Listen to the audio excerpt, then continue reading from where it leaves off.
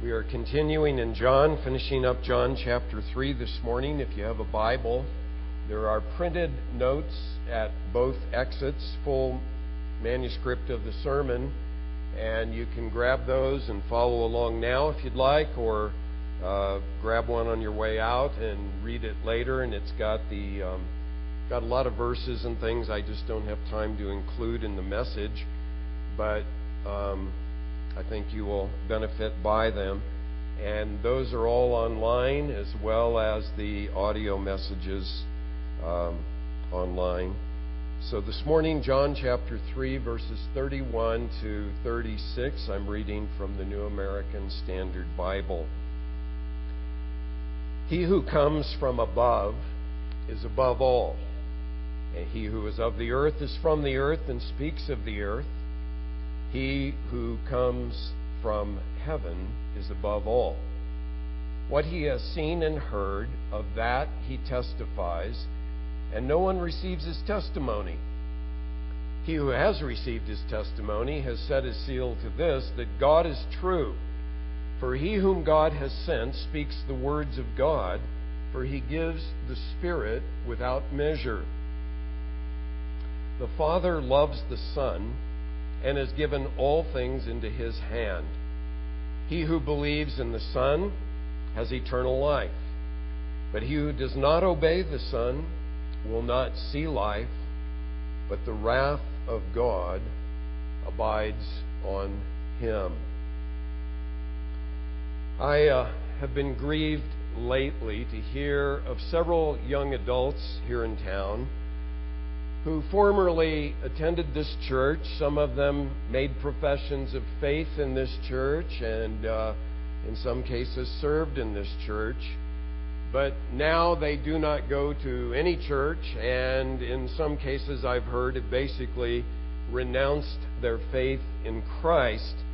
I had lunch several weeks ago with one of these young people who now professes to be an atheist. And you see cases like that and think, what a tragedy. And of course you wonder, well, why does this happen? Probably the reasons are as varied as the individuals that fall away. But behind it all, of course, is the enemy of our souls, who the Bible says prowls about like a roaring lion, seeking whom he can devour. Sometimes the person believed in Jesus for superficial reasons, like the seed that was on the rocky soil and sprouted up quickly with joy, but Jesus said it had no roots, and so when the hot sun came out and bore down on it, it withered and died. Or some are like the thorny ground seed that Jesus said it sprouts up, seems to grow for a while, but then Jesus said the thorns of worries and riches and the pleasures of this life choke out the seed, and it never goes on to bear fruit for eternity. I think that there are also two common problems behind those who make professions of faith and then fall away from the Lord. I think one problem is that they have a shallow understanding of their true moral guilt before the Lord. In other words, they do not see that they are sinners, that they are condemned by their sin, they are under God's wrath, and that all of the good deeds in the world will not erase it. I know of someone who fits the bill of falling away, and basically when you talk to this person says, well, I'm a good person and it'll go okay with me. He doesn't understand that he is guilty before a holy God and it will not go okay with him. So they don't see their desperate need for salvation. And then secondly, they don't understand who Jesus is and what Jesus did when he died on the cross for their sins. And I've often said to you, I think the whole Christian faith comes down to the correct answer to what Jesus asked his disciples there in Matthew 16:15 when he said, "Who do you say that I am?" That is the crucial question. Who do you say that I am. Because if Jesus is who He claimed to be, if Jesus is who the Scriptures proclaim Him to be, the Messiah, the promised Savior and Deliverer, and the one who came to die on the cross for our sins, then everything else follows. I mean, if Christ died for your sins and is risen from the dead, then I don't care what your problem is. That's who He is, and you've got to follow Him. Even if, like John the Baptist, you get your head lopped off, because He is the truth. And either He is the truth or He's not. Either He did die for our sins and is raised, or He did not. And if He did not, then the Apostle Paul says, don't waste your time being a Christian. There are better ways to spend your life if Jesus is not raised from the dead. Now, John is clear, as we've seen, on why he wrote his Gospel, chapter 20, verse 31. He wrote so that you, make that very personal, not you generic, you and you and you and you and you, every you in here, that you might believe that Jesus is the Christ, the Son of God, and that believing you might have life in His name. You see how he is founding the faith on who Jesus is. He wants you to know who He is. He's the Christ. He is the Son of God. And having that knowledge, that you then would believe and have new life. Now, I titled an earlier message from John back in chapter 1, verses 15 to 18, Why You Should Believe in Jesus. I could probably title every message in the book of John, Why You Should Believe in Jesus. But here we have it once more, Why You Should Believe in Jesus. And John is saying, because Jesus is God's Son from heaven, who testifies to God's truth, your eternal destiny then hinges on believing in Him. Now, as I said last time, verses 31 to 36 kind of expound on the first part of John's life motto there in verse 30, He must increase, but I must decrease. Last week we looked at humility, how I must decrease. This time, He must increase. John is exalting the Lord Jesus Christ. Now you say, which John? We don't know whether this is John the Baptist speaking in verses 31 to 36 or John the Apostle. There are a few, not many, but a few, who argue that it's John the Baptist, but I need to go here with the majority of commentators who say that verses 31 to 36 are probably the comment of John the Apostle on what has just transpired in John chapter 3. We saw the same thing in John chapter 3, verse 15 and 16. Did Jesus continue talking in verse 16? I think probably John commented starting at verse 16 to 21 there, and I think a similar thing here. A couple of things point in that direction. For one thing, the Christology, and that's just a fancy name for the view of Christ, the theology of Christ that is presented in these verses, would seem to be more advanced than John the Baptist would have known at this stage of Revelation. And then coupled with that, these verses are clearly Trinitarian. You'll notice that we see God the Father in these verses, God the Son, and God the Spirit. And again, God progressively revealed these truths, and at this stage, for John the Baptist, who was steeped in Judaism, to have that well-defined a view of the Trinity is probably unlikely. So I think these are the views of John the Apostle as he reflected back on it after some years of revelation that he had received. But either way, whichever way you take it, is not that consequential, in that they are inspired by God and are profitable for our growth in godliness. And so there are 4 points here that, whichever John makes, show us why we should believe in Jesus. First of all, in verse 31, John says that Jesus has a heavenly origin and that He is above all. Verse 31 again. He who comes from above is above all. He who is of the earth is from the earth and speaks of the earth. He who comes from heaven is above all. And I think John is commenting here on Jesus' earlier words to Nicodemus in chapter 3, verses 11 to 13, where Jesus told Nicodemus, "Truly, truly, I say to you, we speak of what we know and testify of what we have seen, and you do not accept our testimony. If I told you earthly things and you do not believe, how will you believe if I tell you heavenly things? No one has ascended into heaven but he who descended from heaven, the Son of Man."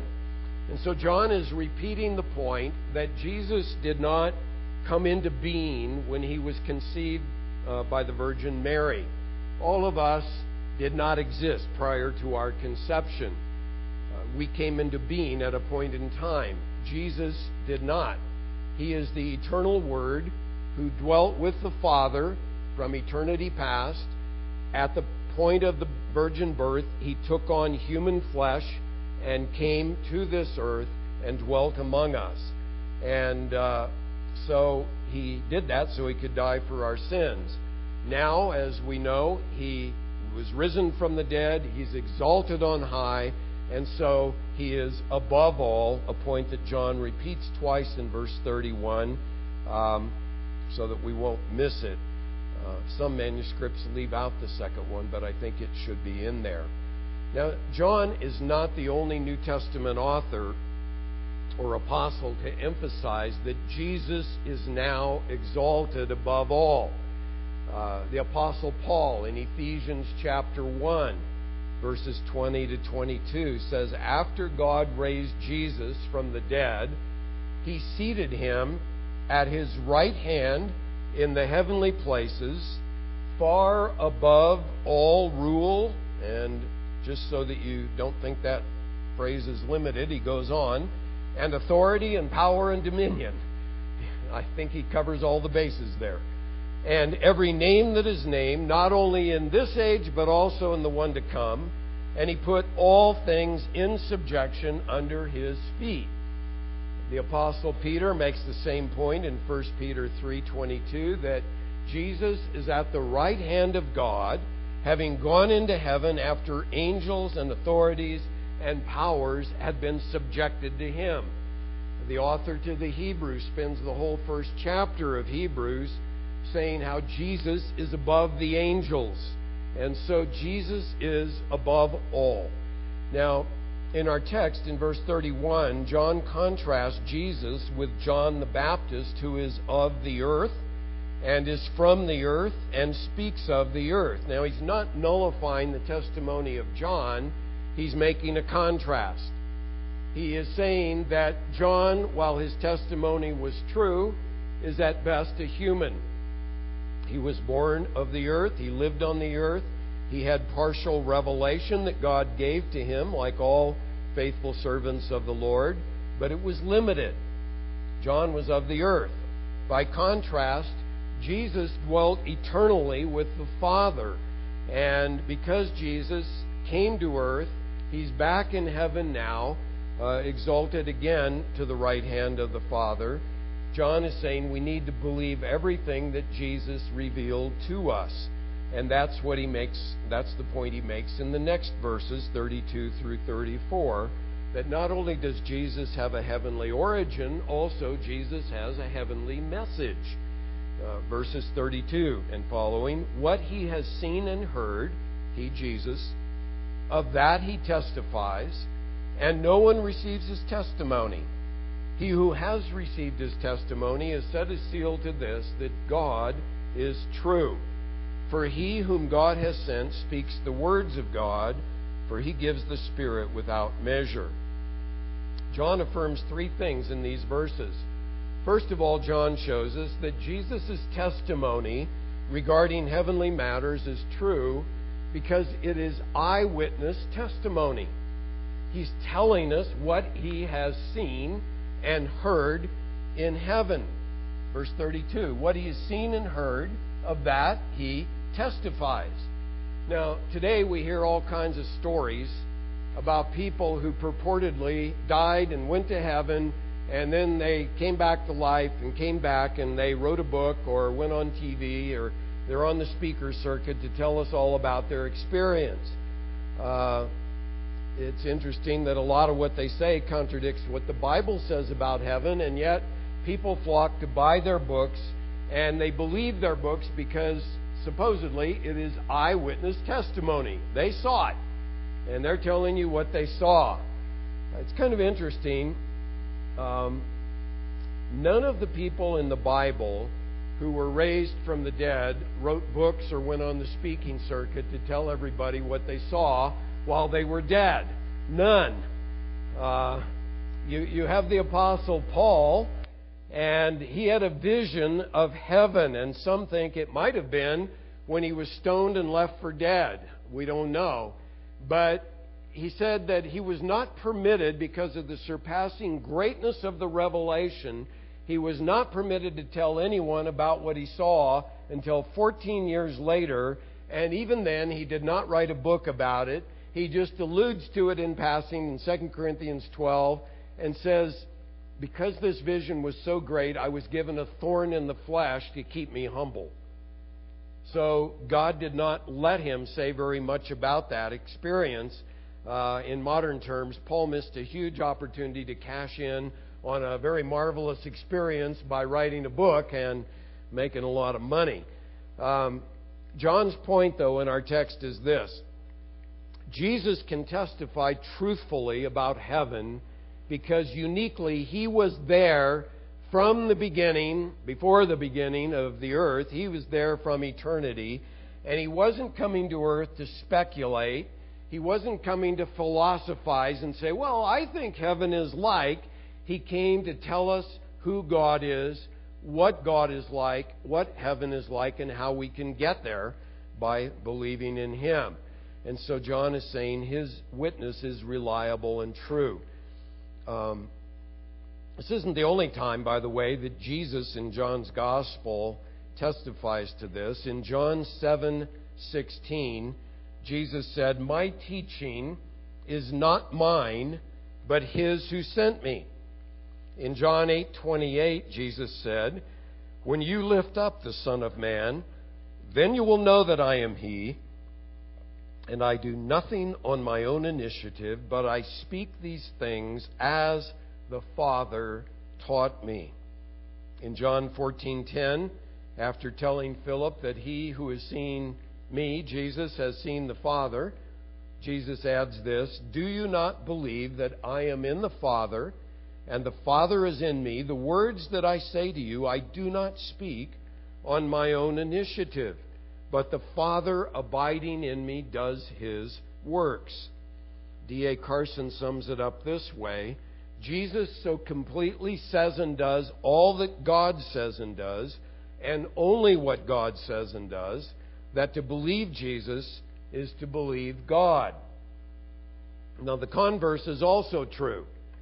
To disbelieve Jesus is to disbelieve God, and even worse, it is to call God a liar. John says that in 1 John chapter 5 and verse 10. He says there, the one who believes in the Son of God has the testimony in himself. The one who does not believe God has made him a liar, because he has not believed in the testimony that God has given concerning his Son. And so it's a very serious matter to hear what I'm telling you this morning regarding Jesus and go, nah, maybe, and walk away from it. It would be far more offensive to God, who is true, to call him a liar than it would if you walked up to me and said, I think you're a liar. I'm fallible and human, and I could well be mistaken on a number of things, but God is not. And you dare not call God a liar. The second point that John makes here is you can't judge the truthfulness of Jesus' testimony by taking a poll. Notice verse 32 in the middle there, and no one receives his testimony. Verse 33, he who has received his testimony has set a seal to this, that God is true.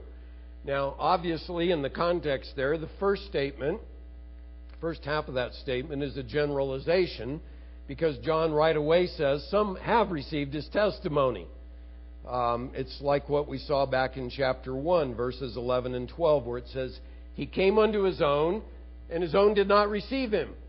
Well, it sounds like none of them did, but then John goes on in the next verse and says, But to those, as many as received Him, He gave the right to become children of God, even to those who believe in His name. And so John is saying this: the general response to Jesus when He came was rejection. But some, including the apostle, believed in Him and gave testimony to it. The reason that men rejected His testimony, we saw in chapter 3, verse 19. Men loved darkness rather than light because their deeds were evil. But some, by God's grace, and this has always been the case, some respond. God opens their eyes to see Jesus for who He is. God, as we sang, creates faith in Him, and we believe. And these affirm, John says, that God is true. They set their seal to it. Now, it's interesting to contrast John's statement in verse 32 that no one receives his testimony with what we saw last week. John's disciples, John the Baptist's disciples, said, all are coming to Him. How do you reconcile those? Well, again, I think you have to see that Jesus had a large popular following because people went to get healed. They went to get fed, as we'll see in chapter 6. People liked Jesus' stories. They found His teaching fascinating. They liked the way that He taught with authority, not like the scribes and Pharisees, and so on. But it was superficial belief. And as we saw in chapter 2, Jesus was not entrusting Himself to them because He knew what was in their hearts. But there was always the remnant. And so you have this large crowd that are following Jesus. They're the ones that on Palm Sunday shouted, Hosanna! And then just that Friday said, crucify Him. Fickle belief based on popular opinion. Now, the point for us is this: the reason that we should put our trust in Jesus is because we have come to a firm conclusion based on examining the evidence, the apostolic witness that we have in the Bible, that God is true. And that the witness about Jesus is true. And that's the basis of our faith, is that knowledge that Jesus is the Christ. God sent Him to this earth to bear the penalty for our sins. God raised Him from the dead. He ascended on high. We trust the witness of the men who were there, who wrote it down for us, who gave their lives for that truth. It's true. And by setting your seal to this, that was a New Testament way of saying you've signed your name on the dotted line. The seal was a ring that was unique to each person, and when you signed a document, a legal document, there was warm wax, and you would put your seal in it, and it said you just affirmed that document. And so to set your seal to it means you sign on the dotted line, I believe that Jesus is true. That's where I put my faith, and I will be faithful to Him unto death, no matter what others do, because I have set my seal to it.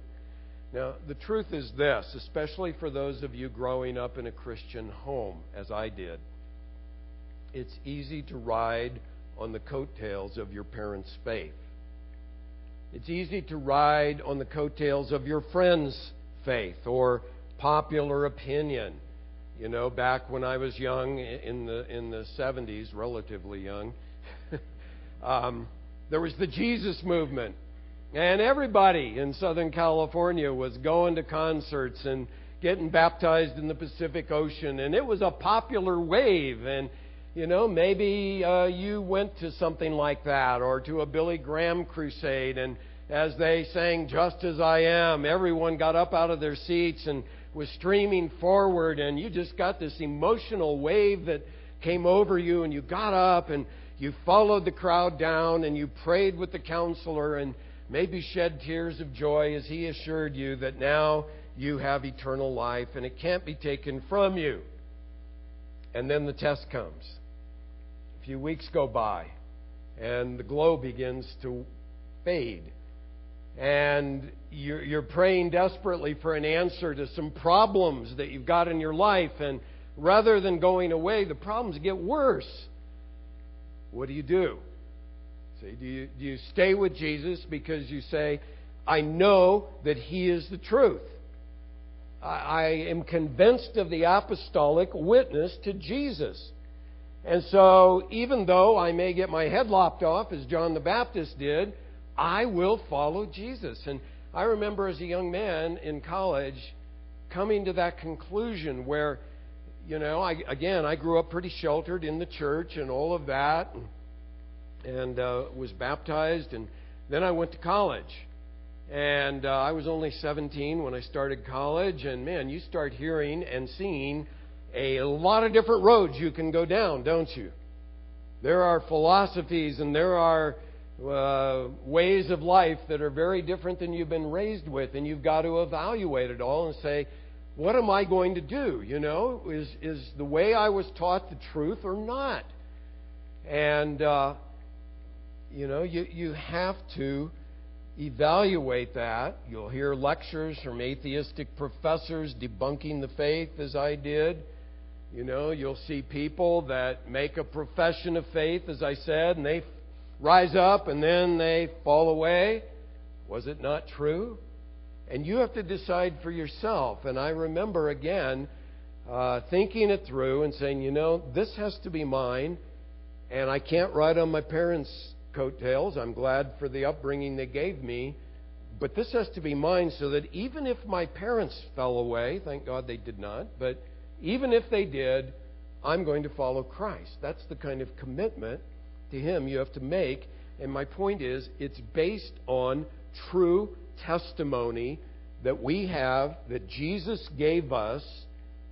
As you read His words, as you read the New Testament accounts, you say, this is the truth.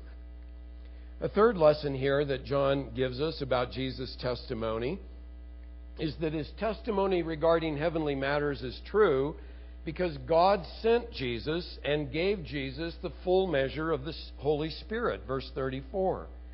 For he whom God has sent speaks the words of God, for he gives the Spirit without measure. Now, this truth that God sent Jesus is emphasized in John's Gospel at least 39 times. That Jesus was sent from the Father. And it affirms Jesus' deity, it affirms His heavenly origin, and it also underscores His authority, as we've seen. And John will emphasize that in verse 35. When John says, for he gives his Spirit without measure, in the context here, he is explaining why Jesus spoke the words of God. The reason he did is because God gave His Holy Spirit to Jesus without any limitation. John the Baptist testified in John 1:32 and said, I have seen the Spirit descending as a dove out of heaven, and He remained upon Him. And so you say, well, wait a minute. If Jesus is fully God, then why did He need the Holy Spirit? And the answer is because He is fully man.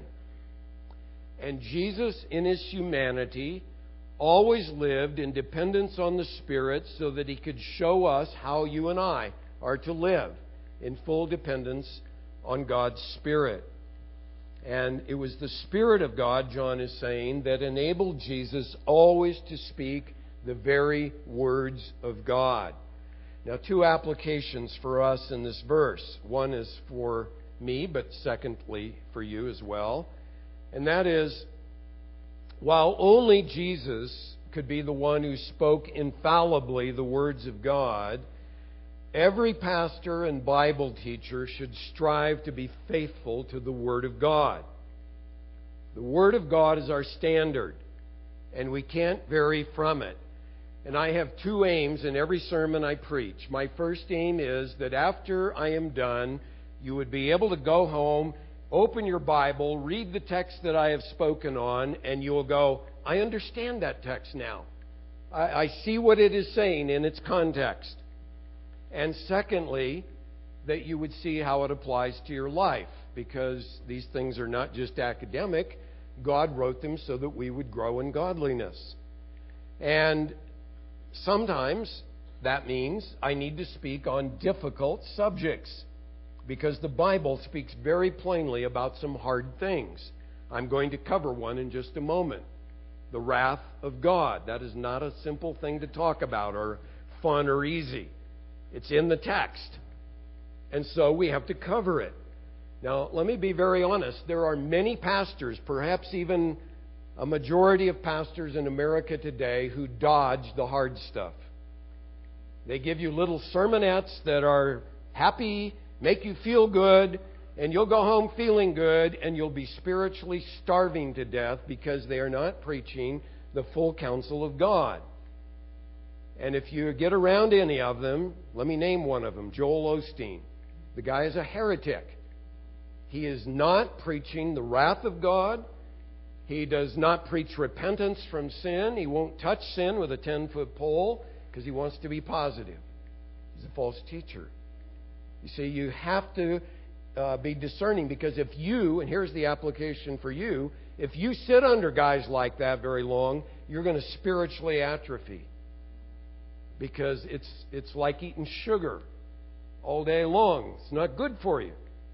You know, it tastes great, but it doesn't help you to be healthy. And so you need sound doctrine, and the word that Paul uses over and over for sound doctrine is healthy doctrine. It comes from, we get our word hygienic from it. So that's the first application. The second application is this, that while Jesus is certainly unique in having the complete fullness of God's Spirit, all of us repeatedly should be asking God for a fuller and fuller measure of His Spirit. Now you say, well, I thought we either are filled with the Spirit or we're not. I was taught that as a young believer, that you claim the filling of the Holy Spirit by faith and you either have it or you don't. Well, over the years I've realized it grows. Maybe it's our capacity that grows. But you need more and more and more of the Spirit. For example, the fruit of the Spirit can be evident in the life of a new believer. But even a mature believer recognizes, oh God, I could have more love, and I sure need more joy, and more peace, and more patience, and more kindness, and more goodness, and more faithfulness, more gentleness, more self-control. There's room to grow in these. And so always I need to be saying, oh God, would you fill me again and again and again, and increase my capacity so that I would be a man full of the Holy Spirit, and a woman in the case of the women here. So John is telling us then, Jesus has a heavenly origin. Jesus has a heavenly message. But thirdly, he says Jesus has heavenly authority. Verse 35. The Father loves the Son and has given all things into His hand. The love between the Father and the Son and the Holy Spirit is eternal and perfect. They are the example to us of what genuine love is. You remember at Jesus' baptism, the Holy Spirit descended on Jesus, and the voice of the Father came from heaven proclaiming, "This is my beloved Son, in whom I am well pleased." And because the Father loves the Son, He has given all things into the hands of Jesus. And Jesus affirmed that on at least two occasions. In Matthew 11:27, He said, "All things have been handed over to me by my Father. And no one knows the Son except the Father, nor does anyone know the Father except the Son, and anyone to whom the Son wills to reveal Him." And then just before He ascended into heaven, you'll be familiar with this verse, as Jesus gave the Great Commission. He said in Matthew 28:18, "All authority has been given to me in heaven and on earth." That's just an astounding claim. Have you ever thought about that? If any mere man made that claim, we would know the guy's loony. He's lost it. He's crazy. All authority in heaven and on earth given to me? Even the most powerful dictator on earth can't make that claim. Jesus could, and He made it with credibility because of who He is. And so it means that as we go and we proclaim the gospel, we can pray to Jesus and say, Lord, we know You have authority to open blind eyes. We know that You have the power to do that. We know that You reign on high. And so we ask You to work for Your name's sake and Your purpose, and He can do it. And then finally, and this is the bottom line for all of us, John draws the conclusion in verse 36. He says, therefore, because of who Jesus is, because Jesus has this heavenly origin, because He has the heavenly message, and because He has heavenly authority, therefore your eternal destiny hinges on believing in Jesus. Verse 36, he who believes in the Son has eternal life. He who does not obey the Son will not see life, but the wrath of God abides on him. So there are two and only two options. There's no middle ground.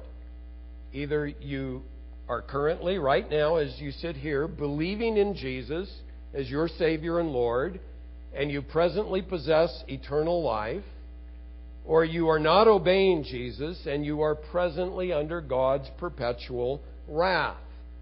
And these are present realities that get extended for eternity the instant you die. So either right now you have eternal life and you will go on having eternal life when you die, or right now you are under God's wrath. I don't care how well life is going for you. You are under His wrath now, and when you die, that will go on throughout eternity as well. Now, you might wonder, well, why does John say he who believes in the Son has eternal life, but he who does not believe the Son does not have life? You would think he would use the same word in both cases, and some faulty translations translate it that way. But the second word is obey. It's a very distinct shift in the Greek word. He does it for two reasons. First of all, not to believe in Jesus is to disobey Him, because God commands that everyone repent and believe in Jesus. And if God commands you to believe and you say, nope, I'm not going to, you're disobedient, right? Secondly, as we saw in Romans and as we've seen in many, many other places, saving faith is always obedient faith. That is to say, there are those who say, I believe in Jesus, and they go on living for themselves and disobeying Him, and their faith is proved to be false faith. Now, none of us, of course, believe Jesus perfectly, but we're talking about the direction of your life, not perfection. If you truly believe in Jesus and are born again, that new life in you will show itself in a life of consistent and growing obedience to Christ. And that's what John means here. Now, this is the only mention of God's wrath in the Gospel of John. Whew, everybody says. It's all through John's revelation. I've never quite understood why unbelievers are fascinated with the book of Revelation, because it's a book all about the wrath of God. The tribulation is God pouring out His wrath just prior to eternal wrath that will come. But God's wrath doesn't mean that He throws a fit. God's wrath is His settled, steady, holy hatred and opposition to all that is evil, to all sin. And God has to be wrathful if He is God. Otherwise, He would not be holy. He would not be just. And of course, the death of Jesus is all about the wrath of God. God poured out His wrath on Jesus so that you and I would not have to experience it if we trust in Jesus. That's the good news. One of the most scary sermons I've ever read is Jonathan Edwards' The Justice of God in the Damnation of Sinners. I can't imagine sitting under him preaching it. For one thing, it would have taken him 2 hours, but it's just relentless. And, you try and go out an escape hatch and he blocks you. And then you go the other way and He blocks you. He anticipates where you're going. And I remember that when I read that sermon, by the end of the sermon, I was saying, oh God, help, I want to believe in Jesus. I want to make sure I believe in Jesus. Because Edwards shows that sin against an infinitely holy God is infinitely heinous and deserves infinite punishment. That's his main idea in the sermon. And it's a frightful sermon, but I think one that is true. And so John is saying that those who refuse now to believe in Christ are presently under God's just wrath because they have refused to believe the revelation that God has given about His Son. They have called God a liar. And if they die in that state of unbelief, then they will experience the fullness of God's wrath throughout all eternity. And so John is saying, your eternal destiny hinges on this one thing. Will you believe in Jesus as your sin bearer, the one who bore God's wrath for you, or will you not? I am greatly concerned, however, that all of you believe for the right reasons. I want you to believe for the right reason, and that reason is that Jesus is who God proclaims Him, who God's Word proclaims Him to be. Jesus has a heavenly origin. He is the only one who came from heaven to earth to show us the way, as we sang. Jesus has a heavenly message. He's the only one, other than the inspired authors of Scripture, who could infallibly speak the words of God to us. He is true. And Jesus has a heavenly authority. God has given all things into His hands, and all judgment even into His hands. And so, because of who Jesus is, believing in Him will bring eternal life. Disobeying the command to believe Him and going on your own way has you under God's wrath, and frightfully that will continue if you die in that condition. Just want to close with this great quote from J.C. Ryle. Sums up why we should believe in Jesus. Ryle says, we can never make too much of Christ. We can never have too high thoughts about Christ. Can never love Him too much, trust Him too implicitly, lay too much weight upon Him, speak too highly of in His praise. He is worthy of all the honor that we can give Him. He will be all in heaven. Let us see to it that He is all in our hearts on earth. Let's pray. Dear Father, I pray You would open our eyes to see the beauty of Jesus, to see who He is, that He is the way, the truth, and the life, that no one can come to You except through Him. I pray that our faith would not rest in emotion or in others and what they're saying or doing, but that our faith would rest in who Jesus truly is, as revealed in Your Word. And I pray that if there are any here this morning, Lord, who have not believed in Jesus, that You would open their eyes to see Him, that they would put their trust in Him this morning, and go away possessing eternal life as Your free gift. So we give You thanks for Your Word that we stand on. It is true. Help us in times of difficulty or doubt or trials to go back to that solid foundation of who Jesus is and rest there.